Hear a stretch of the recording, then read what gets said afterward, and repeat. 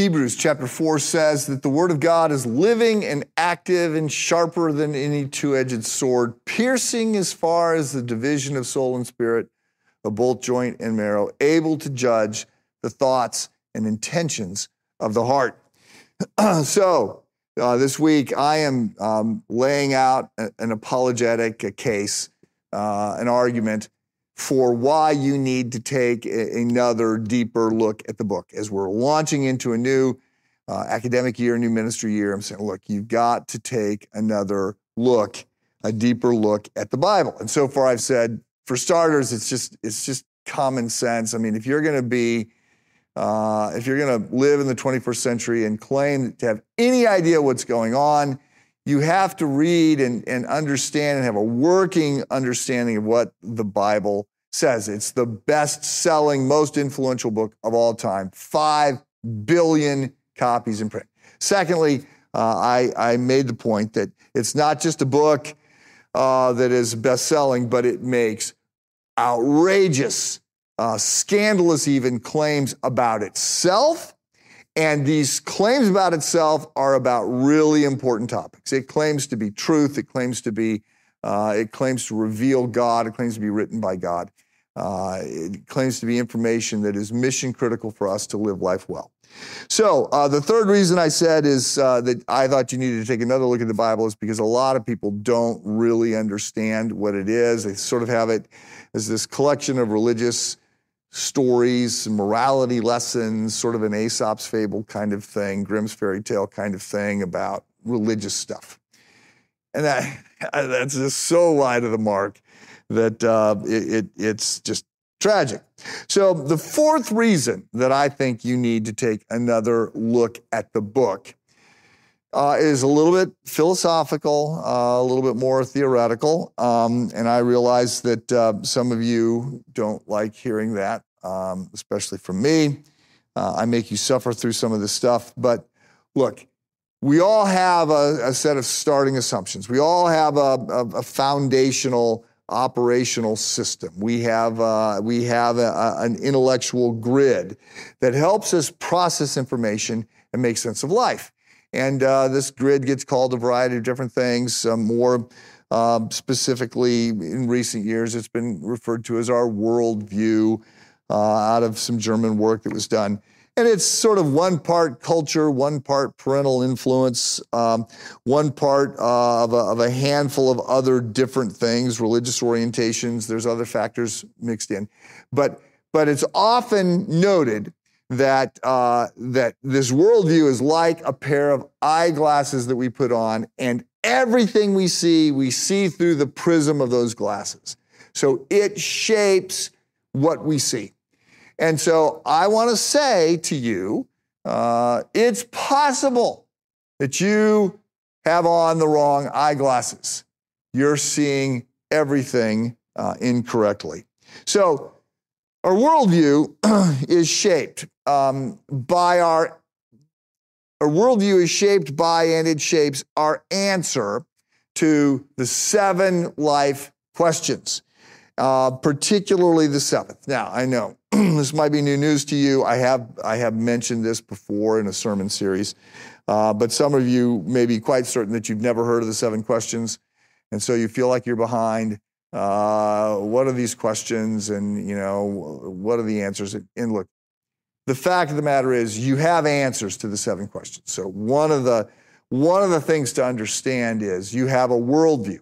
We're all theologians. We're all philosophers. The question is not whether we have thoughts or opinions about God and life and what matters. The question is whether or not our thoughts and opinions about God and life and other things are any good.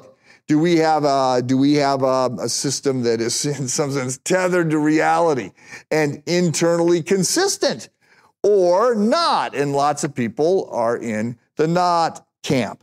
So, question number 1, the starting question is what ultimately matters? What's the most important thing? Who or what is God? What is the summum bonum? The most important thing.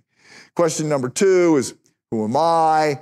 How am I to understand myself? Am I the most important thing? Am I the temporary pinnacle of the evolutionary process? Am I somebody made in the image of God, a child of God? Who am I? Third question that sort of gets linked to that is, where did I come from? Question number 4, what went wrong? Assuming that something went wrong, why do I think something went wrong? Why is there so much pain and suffering in the world? How do I make sense of all this? Question number 5, what is expected of me?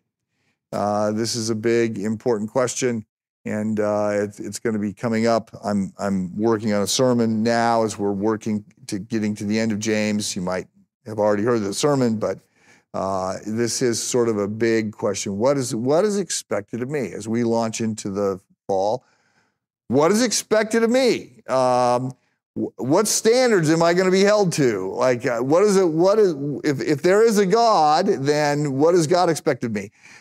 Do other people have claims to my life? Does the government have claims to my life? Does my family have claims to my life? What am I supposed to do to live a good life?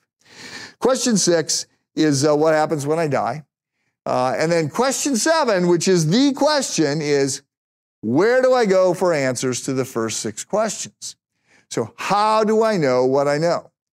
And there are 4 different approaches, 4 different answers, 4 different trump cards. I don't know what else to say. Trump obviously has other meanings today, but I haven't figured out what word to use when you're referring to what is the main suit in a card game.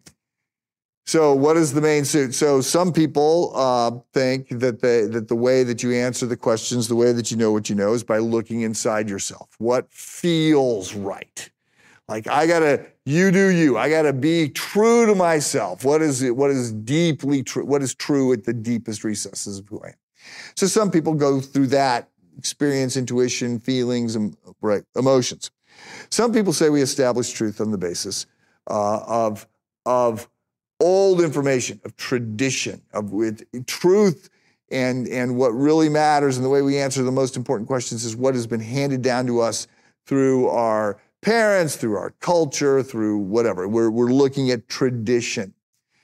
A third way people try to answer the questions of the first 6 questions is by using reason. So I am going to use my mind. I am going to use science. I'm going to use logic. I am going to reason my way, think my way through to what is ultimately true. And the fourth way that we say we get answers to these questions is by what theologians refer to as revelation.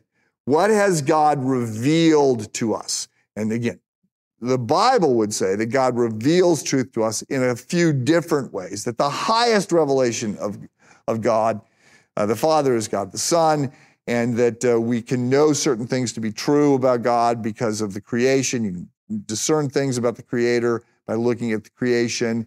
The heavens declare the glory of God, right? We can know some things about God by natural or general revelation.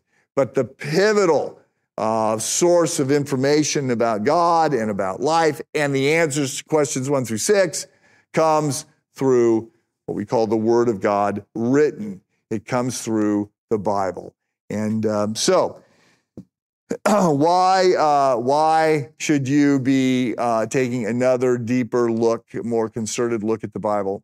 Is because it has the answers to questions 1 through 6. So I'm not suggesting that emotions or experience or reason or tradition are not also equally true. And I think we end up doing a dance in which all 4 of these have aspects of truth and they shape how we understand things. But let's be clear, the answers to questions 1 through 6, the trump card to be played here is the Word of God, the Bible. We need to take another look at it because it's that important. Have a good day.